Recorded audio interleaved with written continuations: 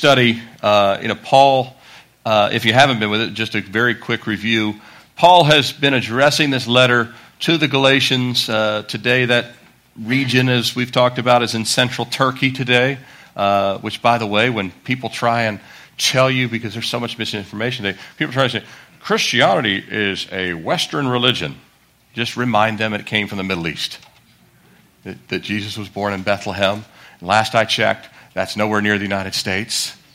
And then the gospel went up through Turkey and over through Syria and down into Egypt, and the Ethiopian unit took it to Ethiopia. So really, the source of the faith came from right there where Asia, Europe, and Africa all triangulate right there in the Middle East.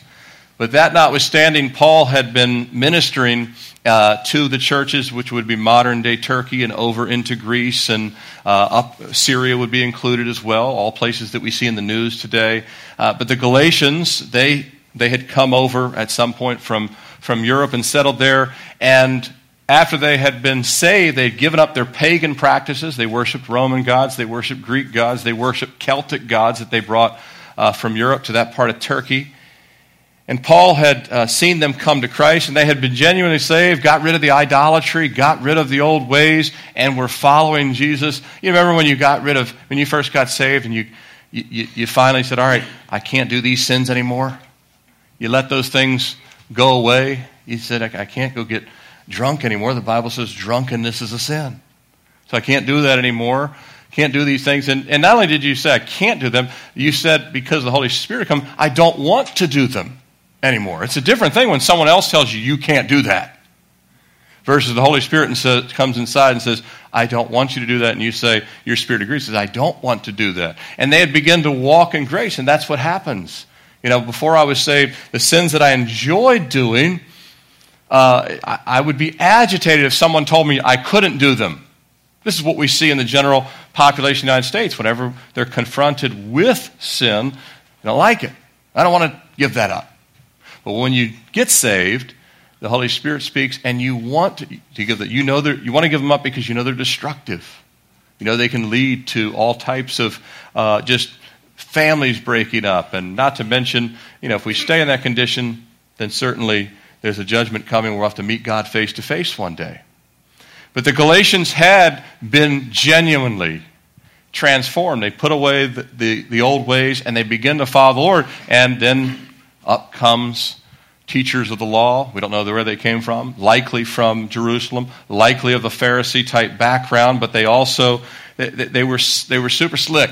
They didn't discount Jesus. They just added the law back onto Jesus. Does that make sense? They didn't say, hey, you don't have to ask Jesus to be your Lord and Savior. That's all good and well. That's great. But if you don't start to follow these things that all the ancient Hebrews followed, you can't be saved. You will not go to heaven. And so they added a works-based faith. And there's a lot of works-based faith today. When you meet people that are from the Mormon church, you meet people from Jehovah's Witness, we love them. We've seen people from those religions come to Christ, but they're works-based. They're false. And they have additive things that are nowhere to be found in the Bible. That's why you get Watchtower Guide and the Book of Mormon. They have to have a different guide, because if you read the Scriptures, you'd only arrive at grace. And so Paul has to write this letter to remind the Galatians that you couldn't save yourself by your works. You could never save yourself. If I could jump 10 feet and you can jump 11 feet, we're still trillions of feet from perfection of Jesus, right? So it doesn't really help you to say, well, I'm really able to do this and this and this and this and this, and then God will be well pleased with me. No, he's only pleased with his Son, Jesus Christ. He's only pleased with the finished work of Christ. So if you're taking notes, Paul transitions from the liberty that we have to why we have this liberty, and that's why I've titled the message today, and you can see it right there in the text, Liberty and Love. Because they go hand in hand. The liberties that I've been given, Christ wants that liberty to transform me into loving the world as Jesus loved the world. That's what he wants to happen. It doesn't happen immediately in the sense that you don't perfect that the second you get saved. Of course, you probably know this, right? You know that, like, even a week after you got saved, a certain curse word came out in the middle of traffic, right? You thought that stuff was completely gone forever, right? But it wasn't gone forever, was it? Because the old flesh is still in there. So God has to, over time, get that out, clean that out. Those things have to change. And where we used to have kind of, I don't get mad, I get even. Love starts to replace that. But it takes time. But immediately God already puts the desire to go in that direction in our hearts. But then we have to continue to die to ourselves. And so Paul's writing the Galatians and saying, hey, this isn't easy, but God lays out how it happens, how you can actually start to walk in liberty and go from moving in liberty all the way to an outflow of love from your life. Don't you love when you meet a really loving person? I mean, genuinely. You don't know them, they don't know you, but you can just tell that they have an effervescence of love flowing from them, and you can tell they don't want anything from you. They don't need anything from you. They just want to be a blessing and minister to people. When you meet that, you know it's real and it's genuine. The Holy Spirit is actually flowing from that life. And this is what Paul is going to speak to the Galatians, that God wants them to get to that place. They must get to that place. And to actually follow works-based religion will be anything but that. So I want to look at the first thing, if you're taking notes, and we'll see how far we get. But the first thing I want to look at this morning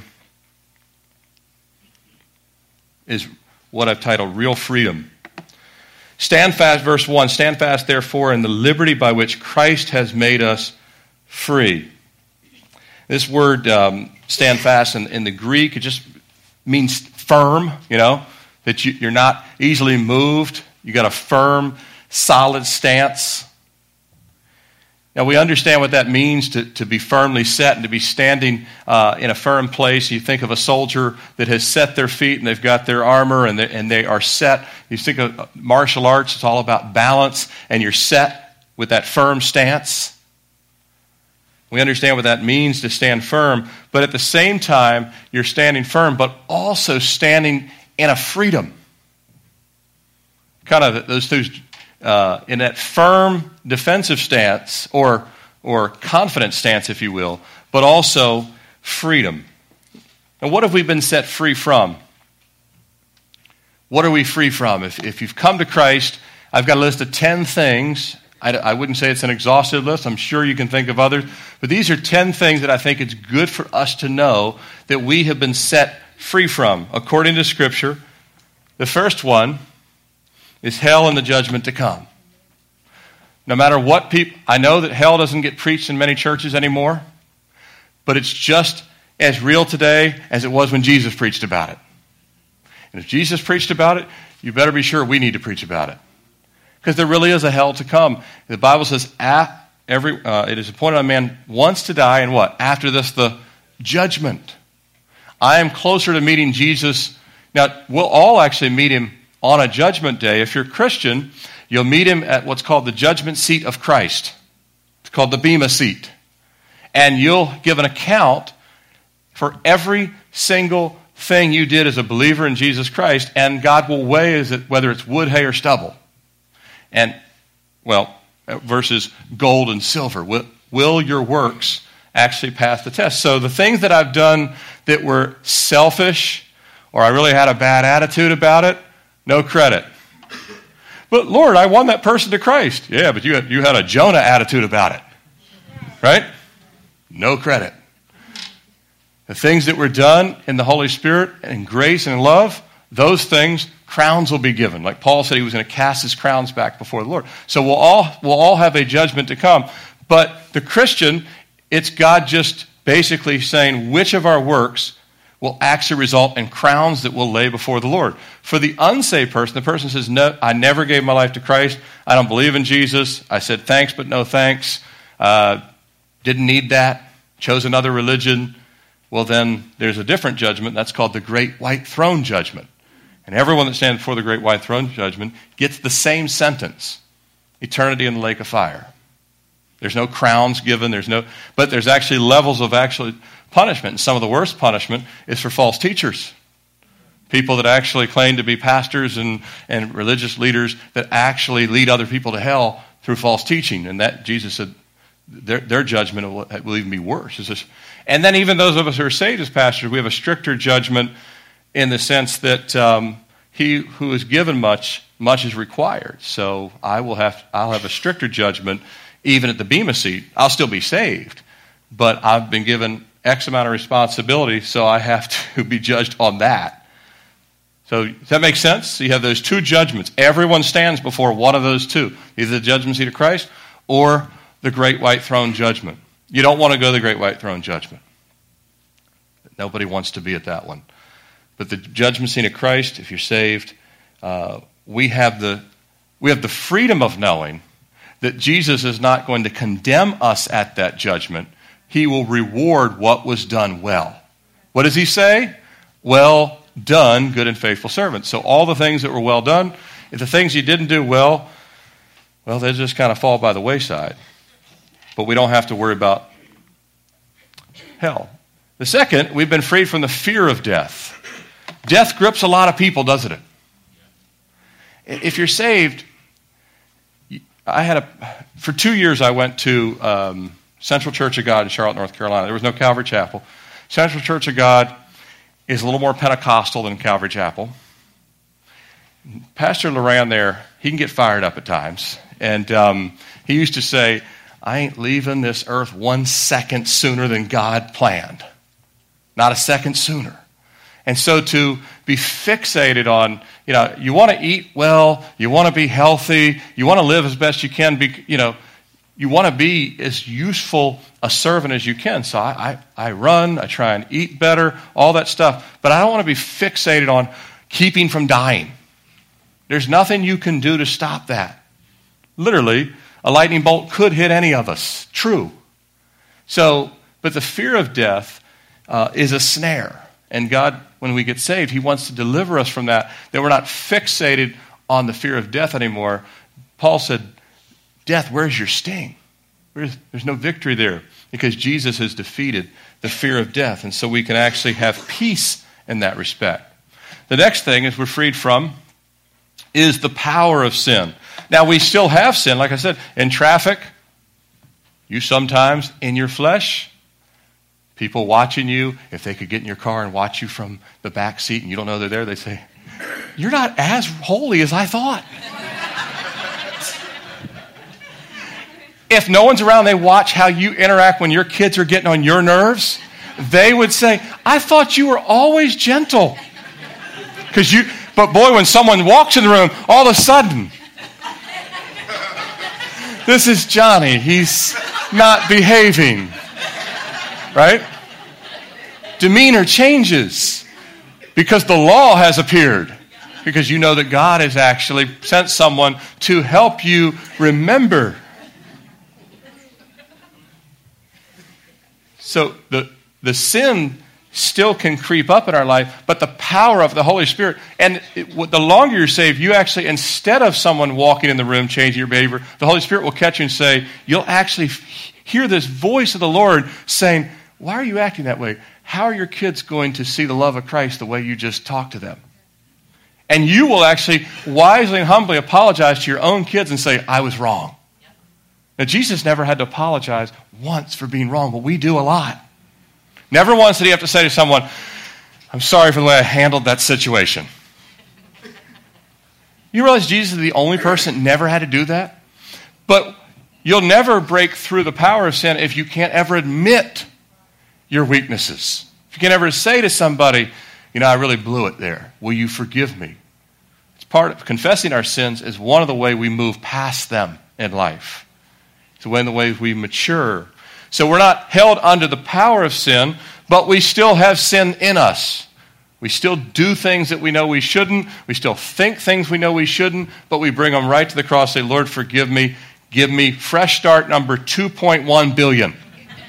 Right? How many fresh starts have you asked for in life from God? However many days you've been alive, right? Hours even. We're free from the power of sin. We're free from the weight of guilt, which is good because we do fall. A righteous man may fall 7 times, yet he'll rise back again, according to Proverbs. Because of the fact we do fall and we do scrape our knees, and by the way, when we scrape our knees, it's evident we have fallen, right? People can see scraped knees. People know you've fallen in life, but they've fallen too.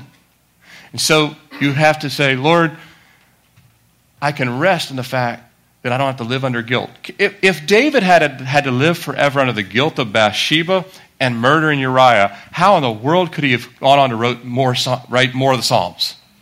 If Moses had to live forever under the guilt of killing an Egyptian, how could he have led all the children of Israel? You have to. Now, you can't be, in an unsaved world, you can't say, I just forget about it. No, it has to be brought to the cross. But once it's brought to the cross, and there's people in this room, I've talked to people that have had tears run down their face, say, I did this in the past, or I did that in the past, and it really weighs heavy. And we can pray and say, you don't have to hold on to that anymore. You've been saved. You can let go of that now. You can make whatever amends you can, like Zacchaeus did. He went back, and the people he defrauded, he did the best that he could. But even some people, do you realize that Zacchaeus could go back and make amends? And some people would have told Zacchaeus, they would have thrown the money right back in his face. Do you realize that would have happened? That some people would have said, thanks, but no thanks. I'll never forgive you, ever. But he doesn't have to live under their non-forgiveness. That's their issue at that point. You still love them, but you don't have to live under past guilt if you've been saved, which is great. We don't have to live under the past mistakes and failures. Now, this is just not always sins, but just things that we blew it, not even on purpose. Right? We do not have power over time and space, so we will make mistakes. By the way, be very forgiving of other people, because a lot of times they've done their best and still failed. True? A lot of times people have done their best, and that's not a sin. They just are imperfect, so they've done the best they could, and it looks like a failure, and some people can't get past failure. The only way you'll ever be successful is to actually have some failures, by the way. All the great inventors have learned this. But some of it's past sins, some of it's past mistakes, but you don't have to be in bondage to that anymore. Once you kind of are okay with the fact that you can tell the world, I'm really not that smart, you're going to be a lot better off. I'm really not as strong as everyone thinks I am. You're going to be a lot better off. I'm really not the genius parent that everyone thinks I am. Once you can admit that, you're going to do a lot better. And people aren't going to hold you on a pedestal that makes you feel worse when you do fall. True? So you don't have to live under the bondage of that. We've been set free from that. The world tries, and one last thing about this. This is the difference between the world and the body of Christ. The world tries to make you think that they are almost perfect. You don't ever hear, when you see an interview with a Hollywood star, you don't hear them tell, I'm a wreck.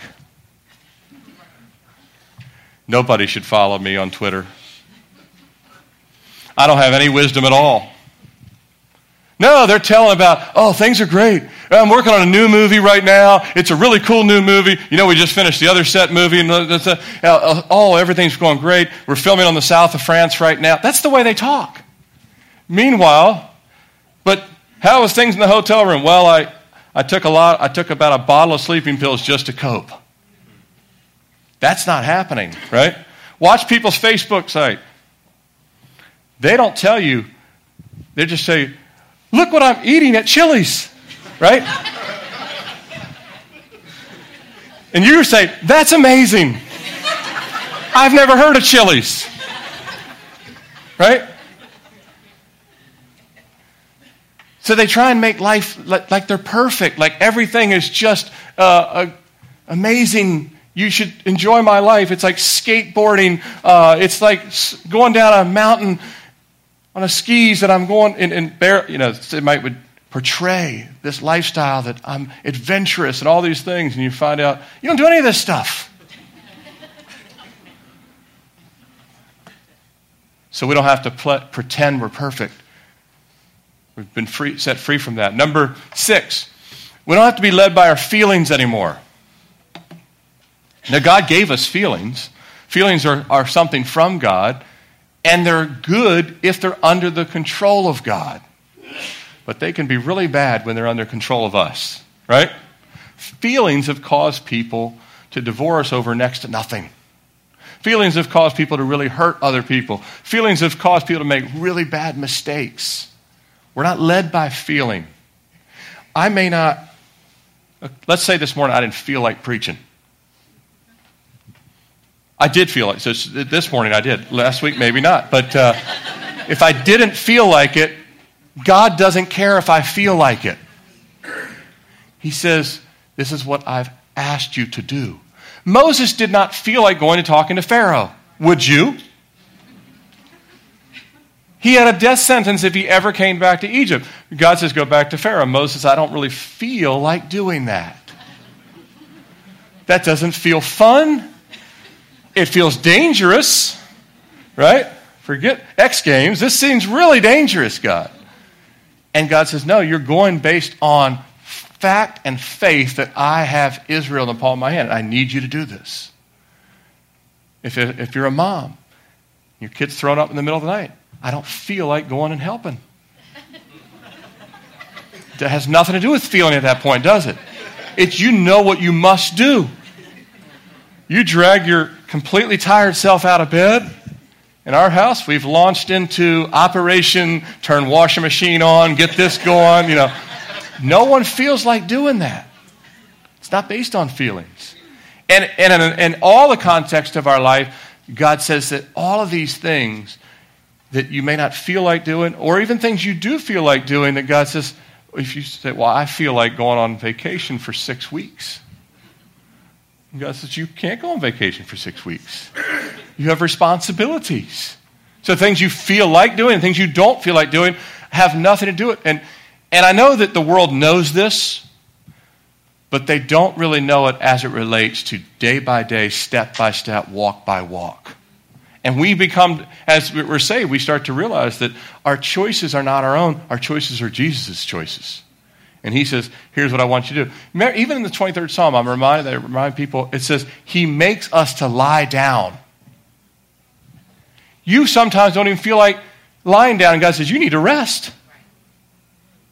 That's why he said, 6 days shall a man work, the 7th day shall rest, because people aren't smart enough to rest. They aren't oftentimes, right? Now, we can go the reverse. America is an all-leisure society now. As much, if they could, they'd rest all the time. And we kind of fluctuate between the two extremes, zero rest or all rest. You know what I'm saying? And God says, I'm going to teach you that you're set free by feelings. You're not led by feelings. I'm going to give you the right balance. You're not going to be emotionally driven. When you worship the Lord with emotion, that's a good thing. But God He's authorizing that. When you use your emotions to lash out at somebody, that's not. That's being led by feelings of the flesh. So we're set free from that. Number 7, excuses. Does anything need to be said about this at all, right? We're full of them. And most of the excuses we really give to God. We give some to other people, but most of them we give to God. Would you admit? We don't really talk to God that way. We just kind of mumble to ourselves. Meanwhile, he hears that and is well aware of the excuse. But we kind of have excuses for everything. But God, over time, I know in my life, he's told me, do not make that excuse. Do not say that excuse. Simply say what it is. Gently, don't make the excuses for everything. We're set free from that. The world, again, why do people use excuses? Because they want to protect their perfect image, right? That's usually what it is. It's not always that it is, but that's a normal use of it. Number 8, we're set free from the course of this world. The world has a focus. The world is trying to make earth into heaven. That's what it is. That's why you see, the sandals commercials all the time and all these kind of things. And, the world is trying to make earth into heaven. Your life would be... You remember when cable TV came out and you had we were amazed that we had 40 channels? How many are out there now? 1,000? I can't even keep up with them all. But, the cable package you have now, I don't know what the levels are, but 1, 2, 3, double platinum, whatever it is on the end, 600. Who can watch 600 channels anyway? But the idea is if you had this much, you would be even happier than you already are. If you drove an Infiniti, you'd finally be happy. If you had this, if you had that. The course of the world says, and by the way, we have a consumer-driven economy. I was talking about this with my wife. I said, you know how like the vintage stuff is really in style right now? Everything vintage. I actually like it. I hope it never goes out of stock because I truly like the way it looks. But I told my wife, I said, the sad part, it's going to go out. Because the fashion people are going to tell us it's gone. And the interior design people are going to tell us that time's over. Why? Because you can't sell new products until you say this is over. So Madison Avenue will come out and say, vintage is dead. Clean out your Pinterest boards. Clean them out because this, if you thought charcoal gray was an in color for your, it's not anymore. Who said it's not? We said it's not. Why? Because Glidden can't sell more paint now until you repaint. That's the way it works. Like I said, I worked 16 years in Fortune 500 companies, corporate America. I'm telling you, you cannot have a consumer-driven economy unless you tell people that you're going to have to get rid of that car because that Ford truck is not shaped like the new Ford truck. And your neighbor's going to think you have an old truck. And if you have an old truck, then you don't really measure up to them, so you're going to have to upgrade. But that's going to add $150 to my car payment. Just make more money. Jesus says, why don't you invest it in the kingdom? And don't care what they think. We're set free from the course of this world. Number 9, we're set free from self-absorption. I'm not saying that these things don't creep back in. The reason we're laughing is we know they all do. The sin nature is there. We have the war in the flesh and the spirit warring against each other. But self-absorption, we naturally... we're going to jump ahead just for a second. Verse 14, Paul says, for the law is fulfilled in one word, you shall love your neighbor as yourself. The Bible is clear. We never have to teach ourselves to love ourselves. The Bible says you're born loving yourself. The whole self-esteem thing, very, very, I would say that is something that people have used to really rationalize behavior. We naturally esteem ourselves to a great extent. We are self-absorbed.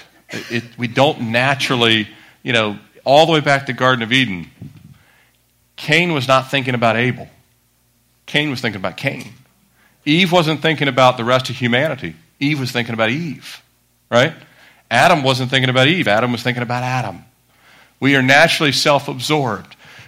Christ breaks down our natural tendency for self and sets us free to actually see other people, to see that other people matter to God. We're set free from, when horses race, they put the blinders on them. They don't want the horses to see the other horses. They want them to see straight ahead. God actually takes the blinders off, does the reverse. So we can see and says, you need to go minister there. Jesus sent the disciples, out 2 by 2. He didn't say, we're going to stay on this mountain forever and just chill out together. Because my teaching is where would you get better teaching than Jesus? You guys can just sit on it. Like you would get tired of my teaching. You're probably tired of it by now already this morning. But you wouldn't get tired of Jesus' teaching. But yet he didn't say you could stay forever there. He said you're going to have to go out into the highways and the hedges and the byways. You're going to have to meet people. You can't be self-absorbed. We're set free from that. Now we'll fall into that, and the Holy Spirit would say, you're falling back into self-absorption. You're having a pity party. Look out. Jesus said the fields are white unto harvest. That's what he said to the people there in Samaria. And then the last one we're freed from, the futility of works and religion. This is what the Galatians fell back into, which we're going to stop here based on time, and we'll do a part 2 on liberty and love. But this right here is what the Galatians went back to. They'd come out of false religion, more of a pagan religion, And they instead went back to a religious system, but this time it was Judaism. And Judaism will not save you, even though Judaism has some of the same elements as saving faith, same God, same Old Testament scriptures, all that's true. But you couldn't be saved by just keeping the law, any more than you could be saved by worshiping Zeus and Apollo, right? In a pagan-based religion. God, neither one. We're not saved because we kept the dietary laws.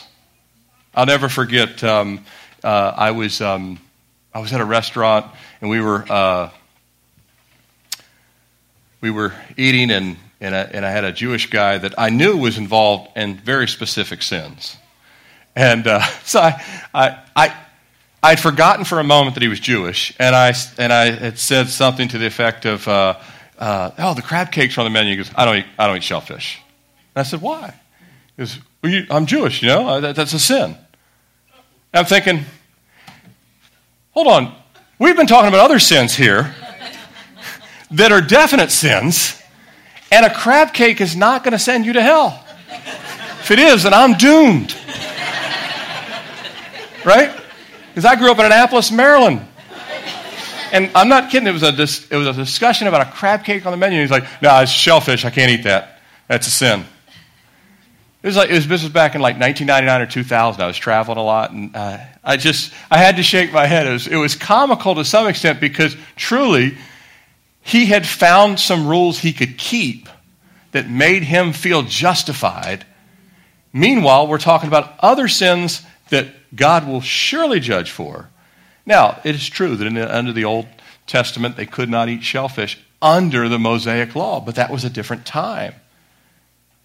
And even that wasn't the save. You realize that wasn't what saved Moses, not eating shellfish. That was not what saved Moses.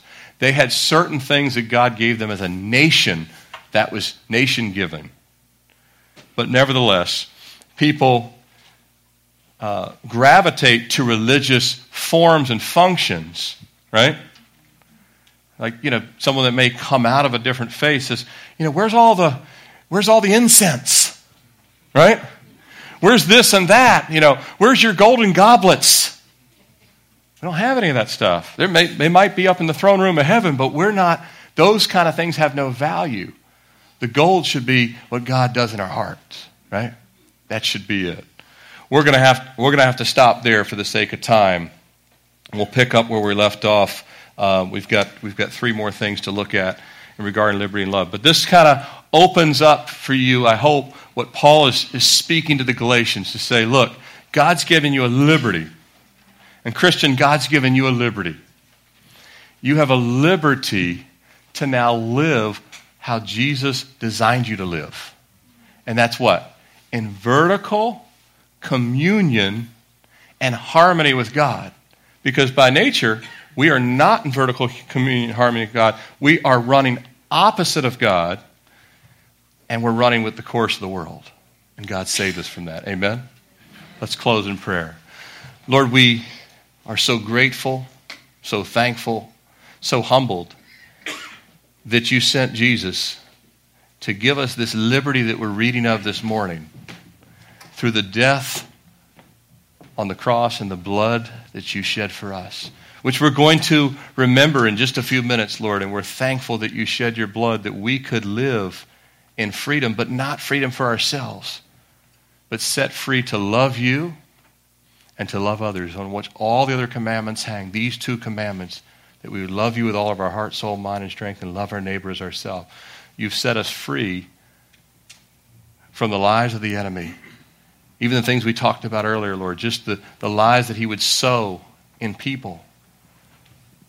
And we're thankful, Lord, that each of these things, all 10 that we looked at, your Holy Spirit will comfort us, remind us, restrain us, and bring us back because of grace. Thank you for your amazing grace. It is such a sweet sound to our ears. It's in Jesus' name we pray. Amen.